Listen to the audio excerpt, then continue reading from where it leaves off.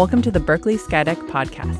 Skydeck is a top global accelerator and home to over 300 startups every year. We're a program of UC Berkeley, and our mission is to help startups achieve exceptional growth and connect them with top talent, advisors, and investors from Silicon Valley. In each podcast, we cover different topics in the tech and startup world. In this episode, Skydeck's executive director, Caroline Winnett, interviews Mark Tarpenning, one of the original co-founders of Tesla and a current investment partner at Spiro Ventures. I'm delighted to welcome Mark Tarpenning today to our Sky Talk. Mark, welcome, and we're really excited to talk to you about all that you've done, what you're up to, and what you see as a future. And I wanted to just start off by telling our guests about Mark Tarpenning. He is an alum of UC Berkeley with a BA in computer science, then went on to be an engineer. His first startup was Nuvo Media. And now, with his new role as a board of trustee member at the Nuevo School and on the board of the Satarja Center for Entrepreneurship and Technology, and of course, importantly, a Sky advisor, we of course will talk a lot about the company he co-founded, which is Tesla, and get to hear that great origin story.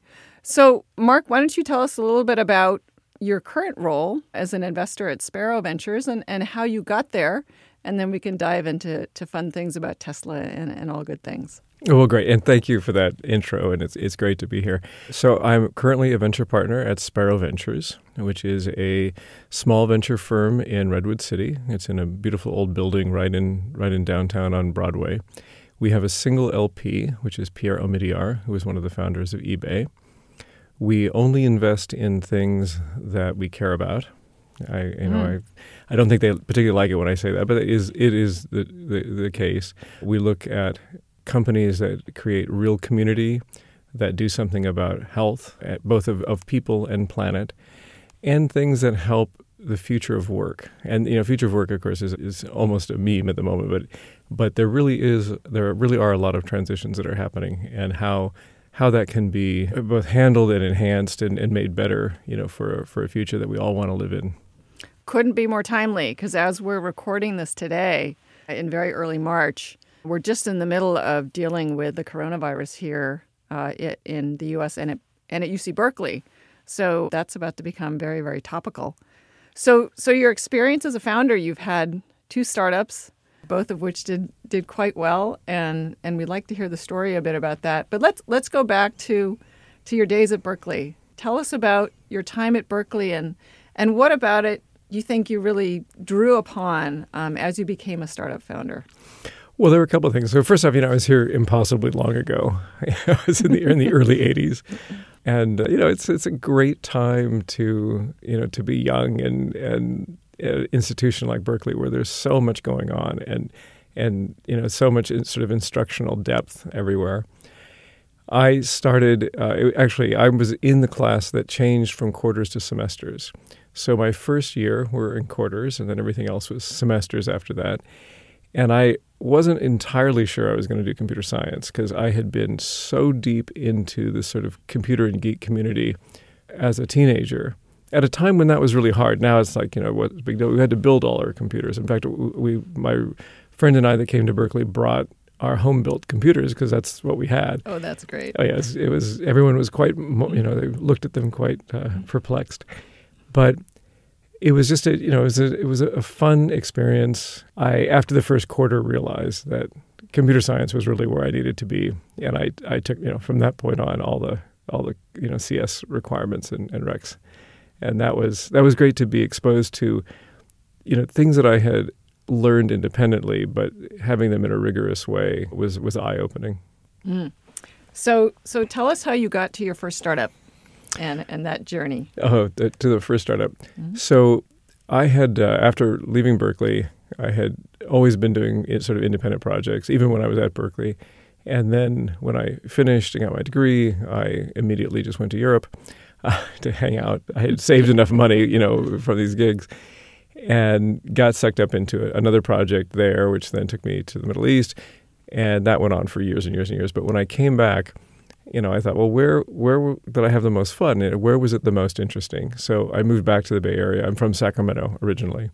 So I came back, moved back to the Bay Area, and met my eventual co-founder, and he was the boss of my roommate from Berkeley, and actually my high school friend that we came together.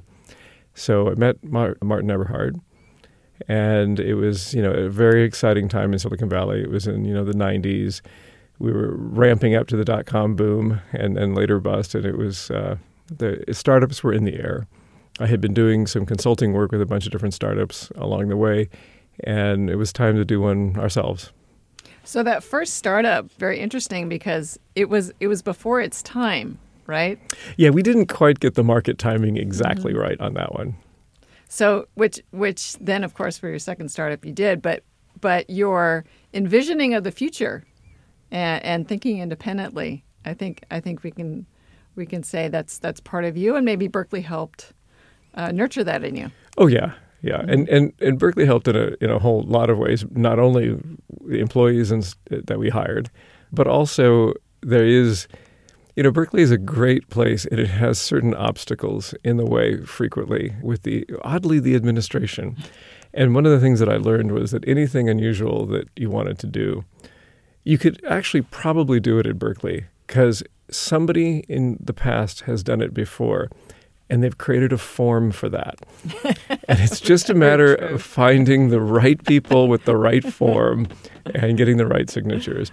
And a little bit, that in some ways that is about, startups as well, in that there's lots of obstacles, and frequently there really is a path through. It isn't the roadblock that you think it actually is. Yeah, very interesting. We often say at Berkeley that this is the land of 1,000 flowers bloom. And so you just have to go and look and see where that little seed might be planted. Mm-hmm. So, well, let's get to Tesla. And I always say this because a lot of people do not know that Elon Musk was not the founder of Tesla. He came in at the Series A. The founder of Tesla was you and your friend, Martin. And so Tesla was co-founded by a Berkeley alum. So anybody who's listening, please make a note of this. Please tweet it, post it, get the word out. Elon Musk, of course, a wonderful leader. But the origin of Tesla came from you and your friends. So tell us about the real origination of Tesla. That those moments when that flower bloomed in your mind. So Martin Eberhard and I, in 2003, we had just spent 3 years. So, after the dot-com bust, there was sort of nuclear winter in the funding community in Silicon Valley. And by this time, Martin and I are both, completely embedded in the startup community and venture community here in Silicon Valley. So nuclear winter was not the greatest time to be in that world. But we ended up, or at least I did, and then Martin actually came in and helped a little bit too, at a company called Packet Design, which was founded by a wonderful CEO, Judy Estrin. She had been CTO of Cisco right before that. And after 3 years there, and it was a very tough time to be in the world that she was working in, the company reorganized, and in the reorganization, I left, as did Martin, to start something new. That was what Packet Design was all about, starting things new. So we was like, perfect, we're going to go off and do something different. And Martin had been really interested in electric cars. He was, before I was, he was, there first. And he had become very upset by the zero emissions mandate being rewritten and all the electric cars in California that the big car companies were sort of forced to generate. The GM EV1 was probably the most famous, all going off the market and being crushed, in fact, with General Motors. And we decided to fix that. And, wonderful. Yeah. And that was in July of 2003 is when we incorporated. So that story about the GM vehicles being crushed is not well known. But yes, I can imagine these two creative founders. GM, as I understand it, produces electric car, but then decided that they couldn't support that product, and so they just took it off the market and literally crushed them. Crushed them, yeah. Yes. They were all leased, so they wouldn't sell them. They were all leased, and when they got the zero emissions mandate rewritten, they recalled the leases and crushed the cars. And that was actually extremely influential to us because, first off, we learned what not to do. If your customer loves your product, you don't take it back from them and crush it and then expect for them to buy something else. It just doesn't work that way. And the other thing was that we realized that there was, actually quite a large demand for electric cars. Yeah, and maybe it wasn't the GM style or size demand, but it was significant and certainly enough to support another car company. So what was your first challenge? So here you are, you have this dream, and I understand, your breakthrough was the battery technology, which enabled this breakthrough vehicle. But what was your first big challenge, you and Martin? Well, I mean, we're going to start a car company, which sounded utterly insane in 2003. And Martin had this vision. So we had, through our first company, Nova Media, we had worked a lot with consumer electronics. It was a consumer electronics company. And that used batteries, lithium-ion cells, which were new at the time. So lithium-ion cells come out in the sort of mid-'90s or late '90s. And we were, one of the first companies to use them. Small companies, the big guys had access, but they were just kind of filtering down to the small people. And we realized they had tremendous potential, and they just kept getting better. So in the sort of 3 years of our absence, they had gotten even better. And Martin's revelation was that we didn't have to develop new batteries. That if we just used lots of the what are called 18650s, they're like a fat AA, we could make a car with them. And I thought it was insane, but the more we looked at it and the more we thought about it, it was clearly the right way to go, because as a small company, you're always buying things against, the big companies can buy millions of things, million quantity and get a great price. Small companies can't do that. But in this particular case, because we'd buy so many 18650s per car, even as a small company, we could be a large consumer of these cells and get great pricing. And because it turns out that batteries are like the single most expensive part of an electric car. Indeed.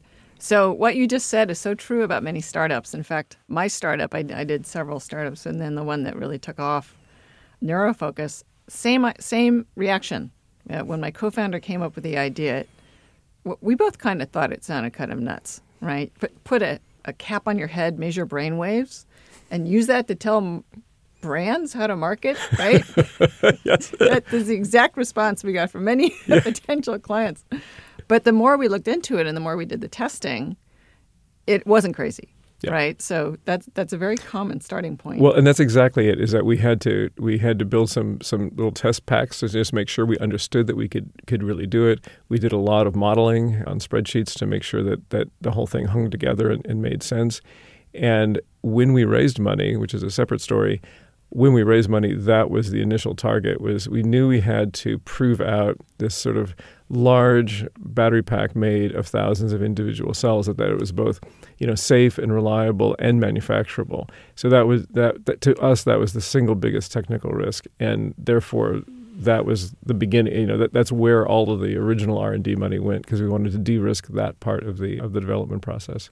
What I like about the Tesla story is that it really is a story of putting together elements that exist to do something very, very difficult, as you say, to two guys starting a car company, which is now, I believe, one of the largest market cap car companies in the world, right? Indeed. I mean, in how many years? 12, 13? Well, it's been, maybe 17. Okay, 17 years, right. But it's extraordinary, and I think it's really inspiring for people to know how you built this so creatively, but using things that to a large extent existed. It was a question of how do you put them together, and the technical challenges were very difficult, but you kept at them. And then the other part of it that I like is how you decided to build the first Roadster. So tell us how you put that together, because you did that leveraging existing infrastructure. Right. So the original Roadster, the original Tesla, was a two-seater Roadster style car, which is a two seats and sort of an open top that can convertible. And we looked, with our spreadsheets and modeling, trying to figure out what would be a good car to make. And SUVs were very popular at the time, and we looked at what we could do there, and we realized that market was too competitive, that the tooling requirement to build something like that would be too great, and it wouldn't necessarily show off what electric cars are really great at, and that's acceleration. Electric cars accelerate faster than any internal combustion car can. So when we really internalized that, we looked at the market and thought, like where could we come into the market that there's enough margin that we could play and release something that people would want at that price point, and we could compete on something other than just that it's electric, because we didn't want to build it's a lame car but it's electric. We wanted to build something that was like, wow, that is an awesome car. Wow, and it's electric. Key insight. Yeah, very, very different. Yeah, so that's where we came down onto the Roadster. And then within that, we realized, so my big concern between Martin's an electrical engineer, my specialty is firmware. So I knew that we could build the drivetrain, the thing that made the car go. It's electric motors. Nikola Tesla invented the AC induction motor, in the 1800s. We knew we could do that, or at least we were pretty confident we could solve all the technical problems to make that manufacturable. The problem that I was most concerned with was making the actual car part. How do you get tires and axles and stuff like that? Right. And it turned out that as we researched, over that summer to see if this was really even going to be possible, that summer of 2003, we discovered that the car industry had so refactored itself that the big car companies only had kept a handful of processes. One was the final assembly of the car, the marketing of the car, and some of the styling. Actually, they outsourced a lot of the styling. And they also kept the building and design of the internal combustion engine, which we didn't care about. But basically everything else was outsourced in one form or another, including even some of them were completely outsourced, even the assembly of them. So we discovered that there were Magna Steyr in Austria, made lots of cars for different car companies, and Lotus, which is a small boutique, relatively small volume boutique sports car company in England. They had done contract manufacturing for GM and for a couple of other companies over the years. So they had a mechanism to engage with us.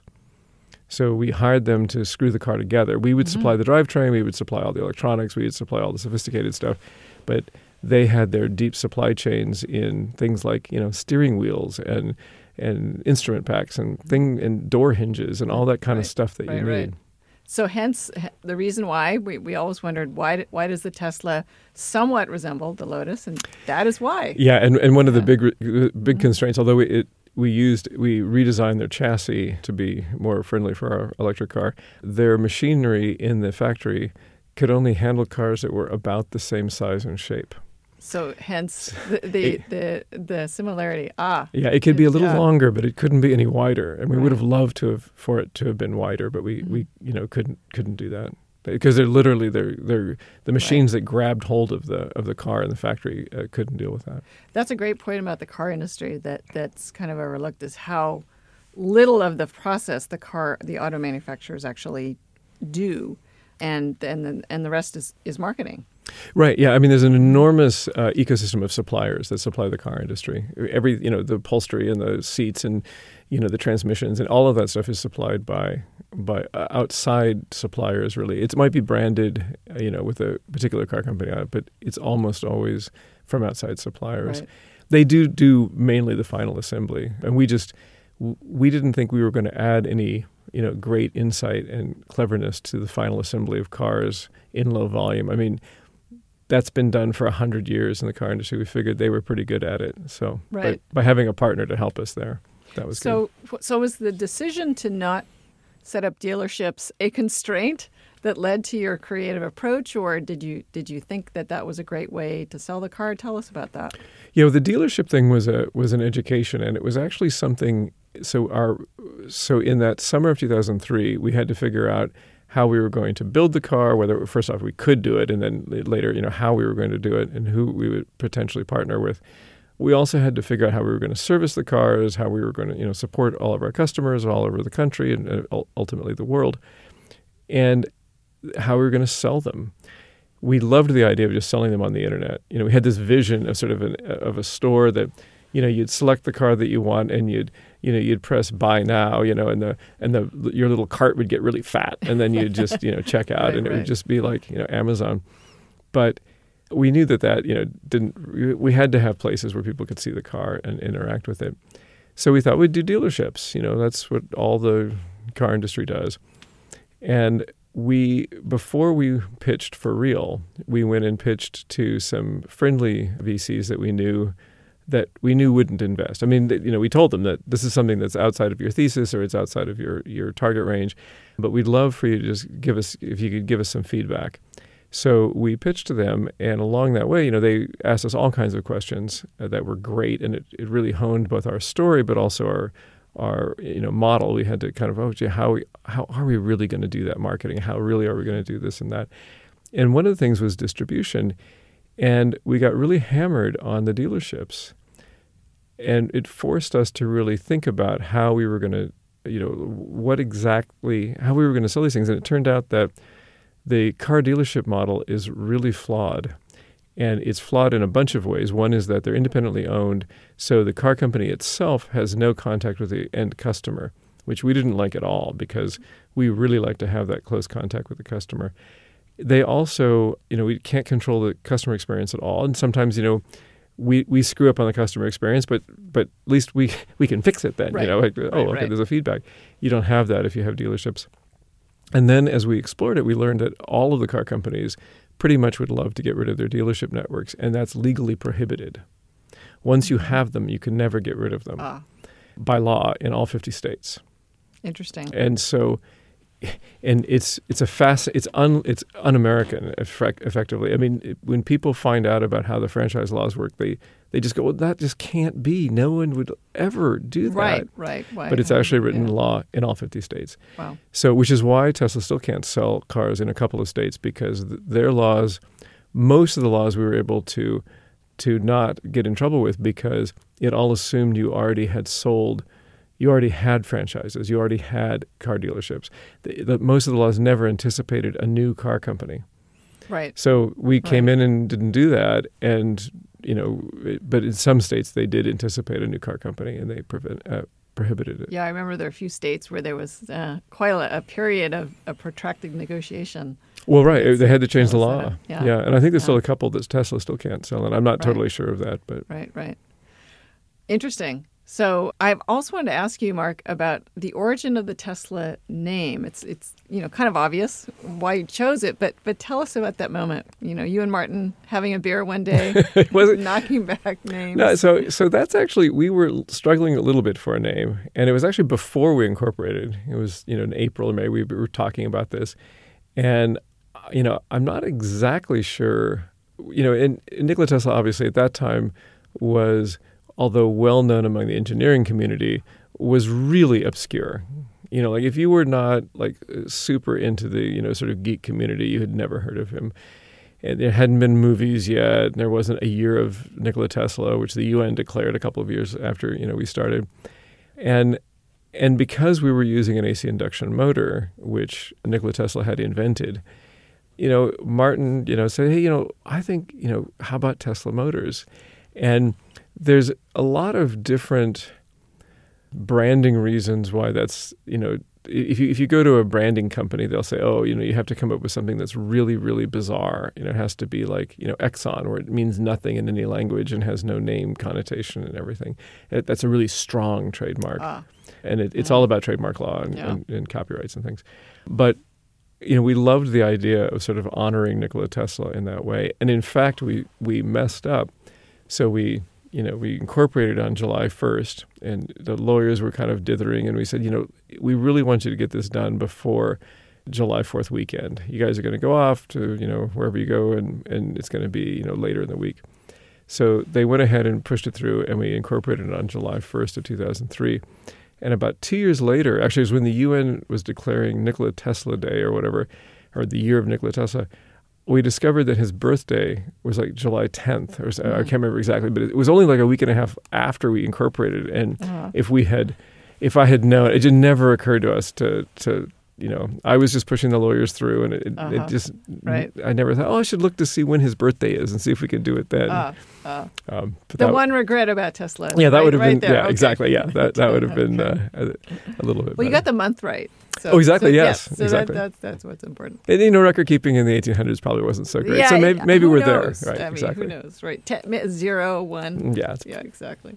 Oh, that's a great story. I've always wondered about that. Love the name because of that. because it's meaningful and it educates people. They hear the name and who was that interesting person, and then we all go look it up and read that story. And he was quite an interesting person. Yes, he was. That's a whole other subject of another podcast. Yes, for sure. So tell us about that's the early days and you and Martin creating this wonderful entirely new way of driving and selling cars. So tell us about Elon and how he came on board. Yeah, so we were after we had done these sort of mock venture raises right around Christmas of 2003, it was time to actually go raise money. So this was something we realized that, this was going to take a lot of money. We had done okay in the previous company, but this was way beyond anything that we could fund, personally.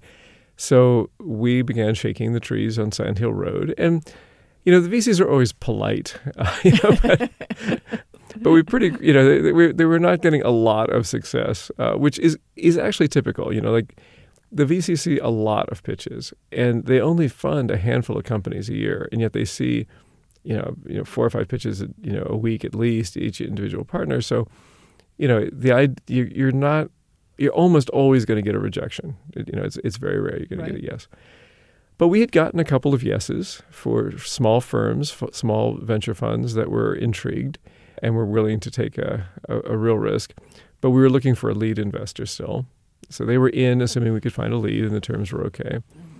And along the way, through kind of a funny set of circumstances, we discovered that Elon Musk, who we had, Elon probably doesn't even remember this, but Martin and I had met him at a Mars conference at Stanford a few years before. A Mars conference? Yes, the Mars Society. Not the planet? Yes, it's about getting to the planet.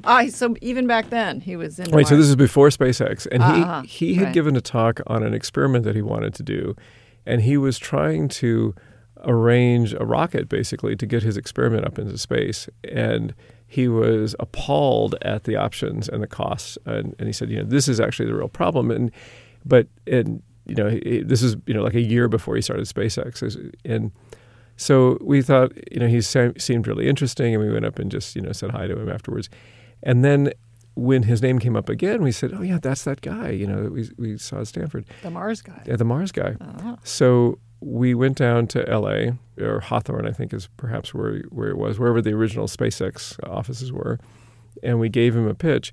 And, one of the great things, and, I've said this in a bunch of different contexts, but about pitching to Elon was, when you're pitching to VCs on Sand Hill Road and you talk about electric car company, electric sports cars, a car company, in any context, that just seems craziness.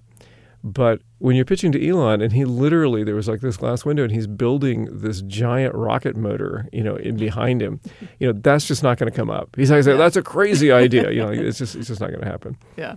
And he was very supportive. He really believes in changing the energy equation of the society, of the U.S. and of the planetary society, and got it. He was like, wow, okay. And then we came back a few days. He peppered us with questions over the course of a weekend, and then we flew down again a few days later and sort of, did one more pass. And he says, okay, I'm in. Wow. And it was very quick. Mm-hmm. And then once he was in, once we had a lead investor, as is typical in these rounds, once there's a lead investor, then you can fill out the rest of the round, which is what we did. Right. So it took about a week. Well, by the time, we started pitching in January, and then we closed at the end of April. But I mean, with Elon. Yeah, Elon was in about a week, and then, but there's the lawyers, and it takes a few weeks to actually do the close. Exactly. But he got it right away. Oh, he did, yeah, and he was very supportive from that point forward. He came to all the board meetings and. Was always helpful. Wonderful. And so how long then were you at the company? Because you're there for some time, you and Martin, and then tell us about how that evolved. Yeah. So, the company grew. We, got the Roadsters pretty close to production. We had, as is typical, we had some cost overruns along the way, although some of them were sort of premeditated in that we changed the design of the car to make it better, and therefore it would take us a little bit longer and it would be more expensive for development, but the end result would be better. And I think that was the right decision. You can't really do an A/B test on these kind of things, but I think that was the right choice. then at some point, and you can, listeners can go and read about it, Elon and Martin had been the CEO the whole time, had some kind of falling out, and Martin, sort of gets ejected. And then we had a temporary CEO, an interim CEO, Michael Marks, who had been running Flextronics before, knew all about manufacturing. He's super. Unfortunately, he could only be interim because he had his own thing that he was starting in a few months. And he's like, I can help out, but, in a few months, I'm, out of here for sure. So he was, incredibly helpful during that period. And we were having trouble getting the Roadster into production due to a supplier failure. And it really just about tanked the company. But we found a way through that ultimately. And then the board put in Zev Drury, who is one of the founders of Monolithic Memories. And that was not the greatest fit for the company, although, it wasn't obvious right away. And that's when I left. So we were everyone was switching over to the Model S design, all the engineering groups and stuff as we were finishing off the Roadster. And it was time for me to switch over. And I'm like, it's been 5 years. I have little kids. It was. You want to not go to bed at midnight every night. Exactly, it just wasn't as much fun without Martin there, and I was not super enamored with Zev. And then a few months later, Zev got retired or ousted or whatever, I don't really know, and Elon became the CEO, which was a great decision. He had been so supportive on the board all the way along, and very involved, especially as we had these problems at the end of the Roadster release. So did you have any involvement after that as once a founder, always a founder, or were you just admiring it from afar? I only admire it from a distance at that point, and a shareholder, of course, which has been fantastic. But once you leave a company, whether you're a founder or not, you need to go do something else, and they need you to go do something else. I don't think it's right for you to come in and sort of kibitz still. It's hard to have one foot in, one foot out. No, yeah, and you don't know all the nuances anymore, and you can't. I think that your advice in kibitzing becomes even less effective, and as time goes by. So I made sure that I walked out and I was like, good, time to go do something else. Well, it all turned out very, very well. Yeah. So, well, now you are taking that great insight that you got from Tesla as an investor. So it occurred to me that having had this experience of launching something that people thought was completely nuts, and you talk about pitching to VCs who were simply there to give you feedback, who I'm sure all now tell the story of, Mark and Martin and pitched me and I didn't go for it, and how VCs love to say the ones that got away. But how do you bring that? You must bring that to your daily work at Sparrow Ventures. Oh yeah, just because the idea is a little bit outlandish doesn't get it thrown out, obviously. And I will say that, by the way, some of the VCs do have an anti-portfolio on their websites, and Tesla is prominently featured on several many, yes. on the anti, because you get turned down by nearly everybody. So. Right. And so people know the anti-portfolio are the ones that were pitched to you that you passed on that became great successes. So yes. And in fact, one of the Skydeck supporters, Bessemer Ventures, was one of we were the number one on their anti-portfolio for years. I don't know if we're still on. I've actually heard that from a partner or two at Bessemer. Yes. They're kind of proud of it. I think they are. Well, it shows the anti-portfolio shows that you have the deal flow. Yes. That is why people. And it shows a certain confidence as well, that you can admit that you should have probably invested in this one, but you didn't, and for whatever reason. Yeah. One of the things that I learned, I was briefly an EIR, entrepreneur in residence, for 6 months at. Which is a great position, and I encourage anybody who has the opportunity to go do that at a venture firm.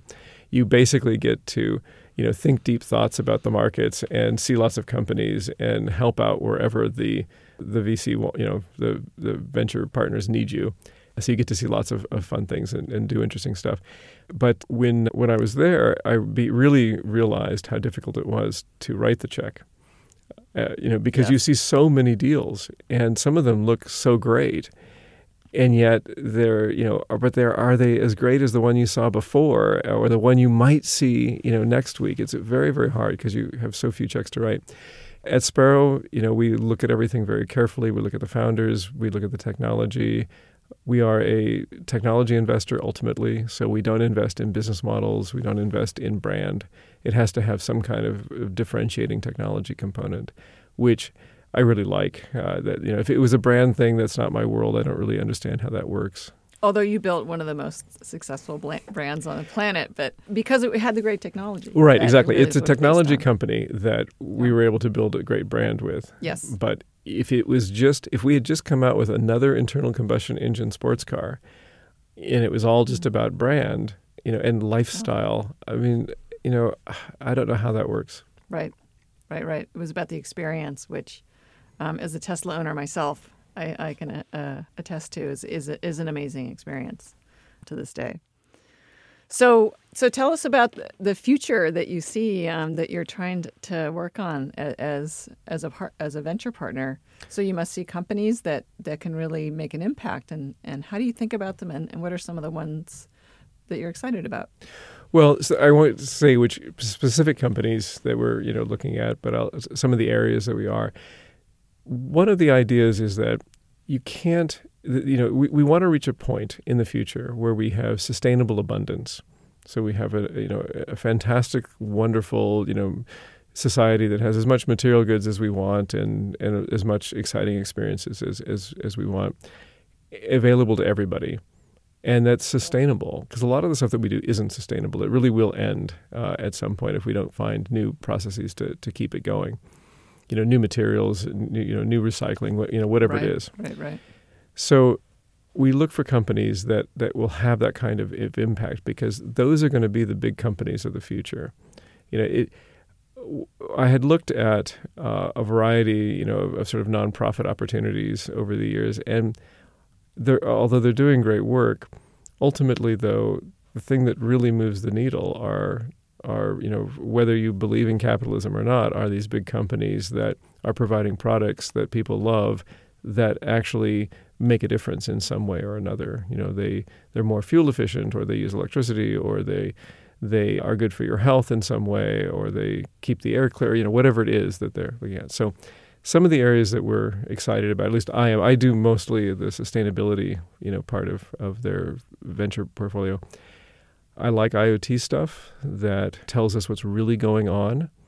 And that is something that I wasn't always a big believer in, but I have now seen results and talked to customers who have really had enormous impacts because they could finally see what was happening. And they go, wow, we didn't realize our, water quality was terrible here, or our air quality was messed up, or whatever the particular, or that we were using so much water, we thought we were using a lot less over there. So I think that that's a way that we can really make a difference in health. What other things? Of course, AI has some interesting applications everywhere. It's incredibly overhyped, but like all those things, it'll crash on the hype curve ultimately, or eventually, but then end up being super influential, moving forward. Indeed. Yeah. How do you think about social media at Sparrow? And So we, social media is interesting. Obviously, we use it to get our message out. We actually invest in things around community, but we're only investing in things that create actual community. So if it's just sort of a digital experience, like Facebook, or that's not something that we would invest in. It might be a great business, but it's not something that we think ultimately is important. Whereas things that bring humans together, albeit at the moment with this, COVID-19 thing is a little bit of a problem, but we do look at companies and technologies that help people gather and have actual, real, meaningful person-to-person exchanges. Yeah, we think about that a lot at Skydeck because we have this huge program, of course, of which you're a part, and there is no substitute for the in-person meeting. So we bring our advisors in to meet the startups, and now that we're facing this virus, we're thinking, well, we're going to have to do some things remote. And we know there's just no substitute for that face-to-face meeting. Zoom is great, and we're on it all the time. But we think about that very much. I was wondering if you could maybe talk about your experience as a Sky Advisor, because you've been very active at Skydeck and you've been really helpful to our startups. You've come in and talked to our founders about Tesla and all things. But tell us about that experience, because it's very important to us, and we've really appreciated you having you. I'd love your perspective on it. Oh, well, thank you for that. So every cohort seems to be in some ways better than the previous one. And maybe it's just, I don't know, maybe it's just me, but it seems as if the Skydeck crew, you guys have done an amazing job at finding and curating that cohort. And then when I interact with a Skydeck company, they seem to be much more put together than many of the other startups that we see. And I think that that's a function of your program, that you actually have sort of a curriculum that seems to get them on a very firm footing. And in fact, I look forward to investing in, various Skydeck companies over the years with Sparrow. Excellent. Well, we're about to bring on the largest cohort ever. So maybe by the time this podcast is launched, that announcement will be out. But we've been growing like crazy and in a good way. And so we do hope that every cohort gets better and better and better. And we aim to be better and better. And really the core of it is bringing people like you who have experience and insight and enthusiasm for startups and founders to meet them and pass on that wisdom as quickly and efficiently in a way that's meaningful for both the founder and the advisor. And if we can just nail that, I think we'll be doing really, really well. What's in the future for Mark Tarpening? Well, that's always a good question, because I actually don't believe in planning out my career path or just in general. All of the sort of random career changes I've made have been always interesting and exciting and not necessarily always successful, but I wouldn't change anything. At the moment, I'm pretty focused on this idea of being, an investor and helping startups, because I realize that that's really what, my whole world has been for so long are startups. And I love hearing about, young founders or old founders as well. We don't, it's not an age thing, although they tend to be on the younger side now. Young companies. Young companies. companies. Young companies. Exactly. Yes. Yeah. And about the technology that they're, bringing out, and where they see, both market opportunity, which many times I didn't even know that market existed. It's a Gen Z thing that I just was unaware of, that this was even a thing. And my kids, just die laughing when I tell them, like, what do you mean you didn't know about that? Same. Yeah, same, so I think in many ways it keeps me young that way. Yes. Yeah. The millennials and the Gen Z, I will often reach out to my kids. What does this acronym mean? Yes, exactly. Mom, I can't believe you didn't know that. But I am excited about the future, because I think when I look at the young people today, I feel like in a way it's kind of another version of the 60s where the next generation is going, we really need to make some fundamental changes. Yeah, and it's that mission, actually. There does appear to be a qualitative difference, that in the 90s it was about, coming up with a company that would make money. It was all about whatever could get the biggest market share. Actually, at that time, it was the biggest eyeballs, number of eyeballs you could possibly get. And the companies that we see now seem to be much more mission-driven, which is something we specifically look for at Sparrow. But the founders really believe in their product, and they really want it to succeed, and they believe it will make things, it'll make life better in some way.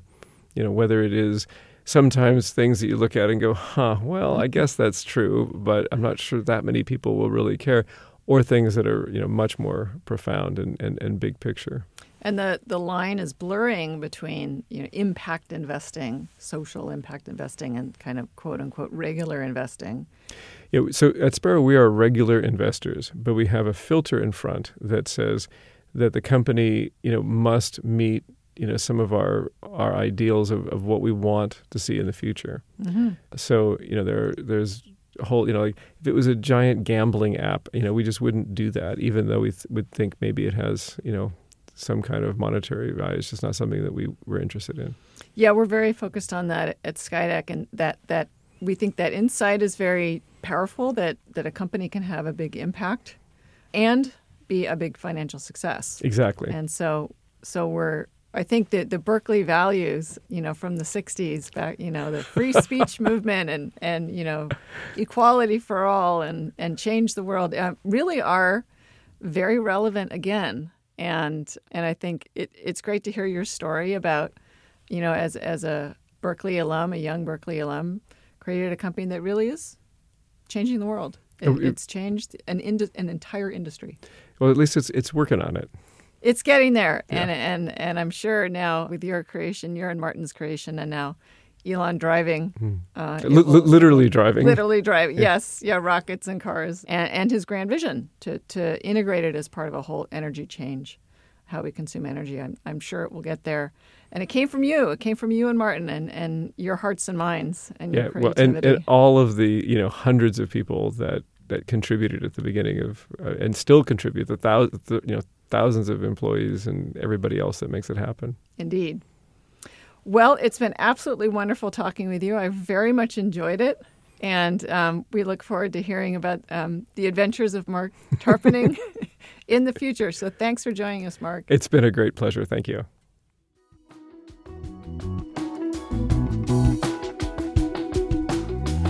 This episode was produced by Sybil Chen.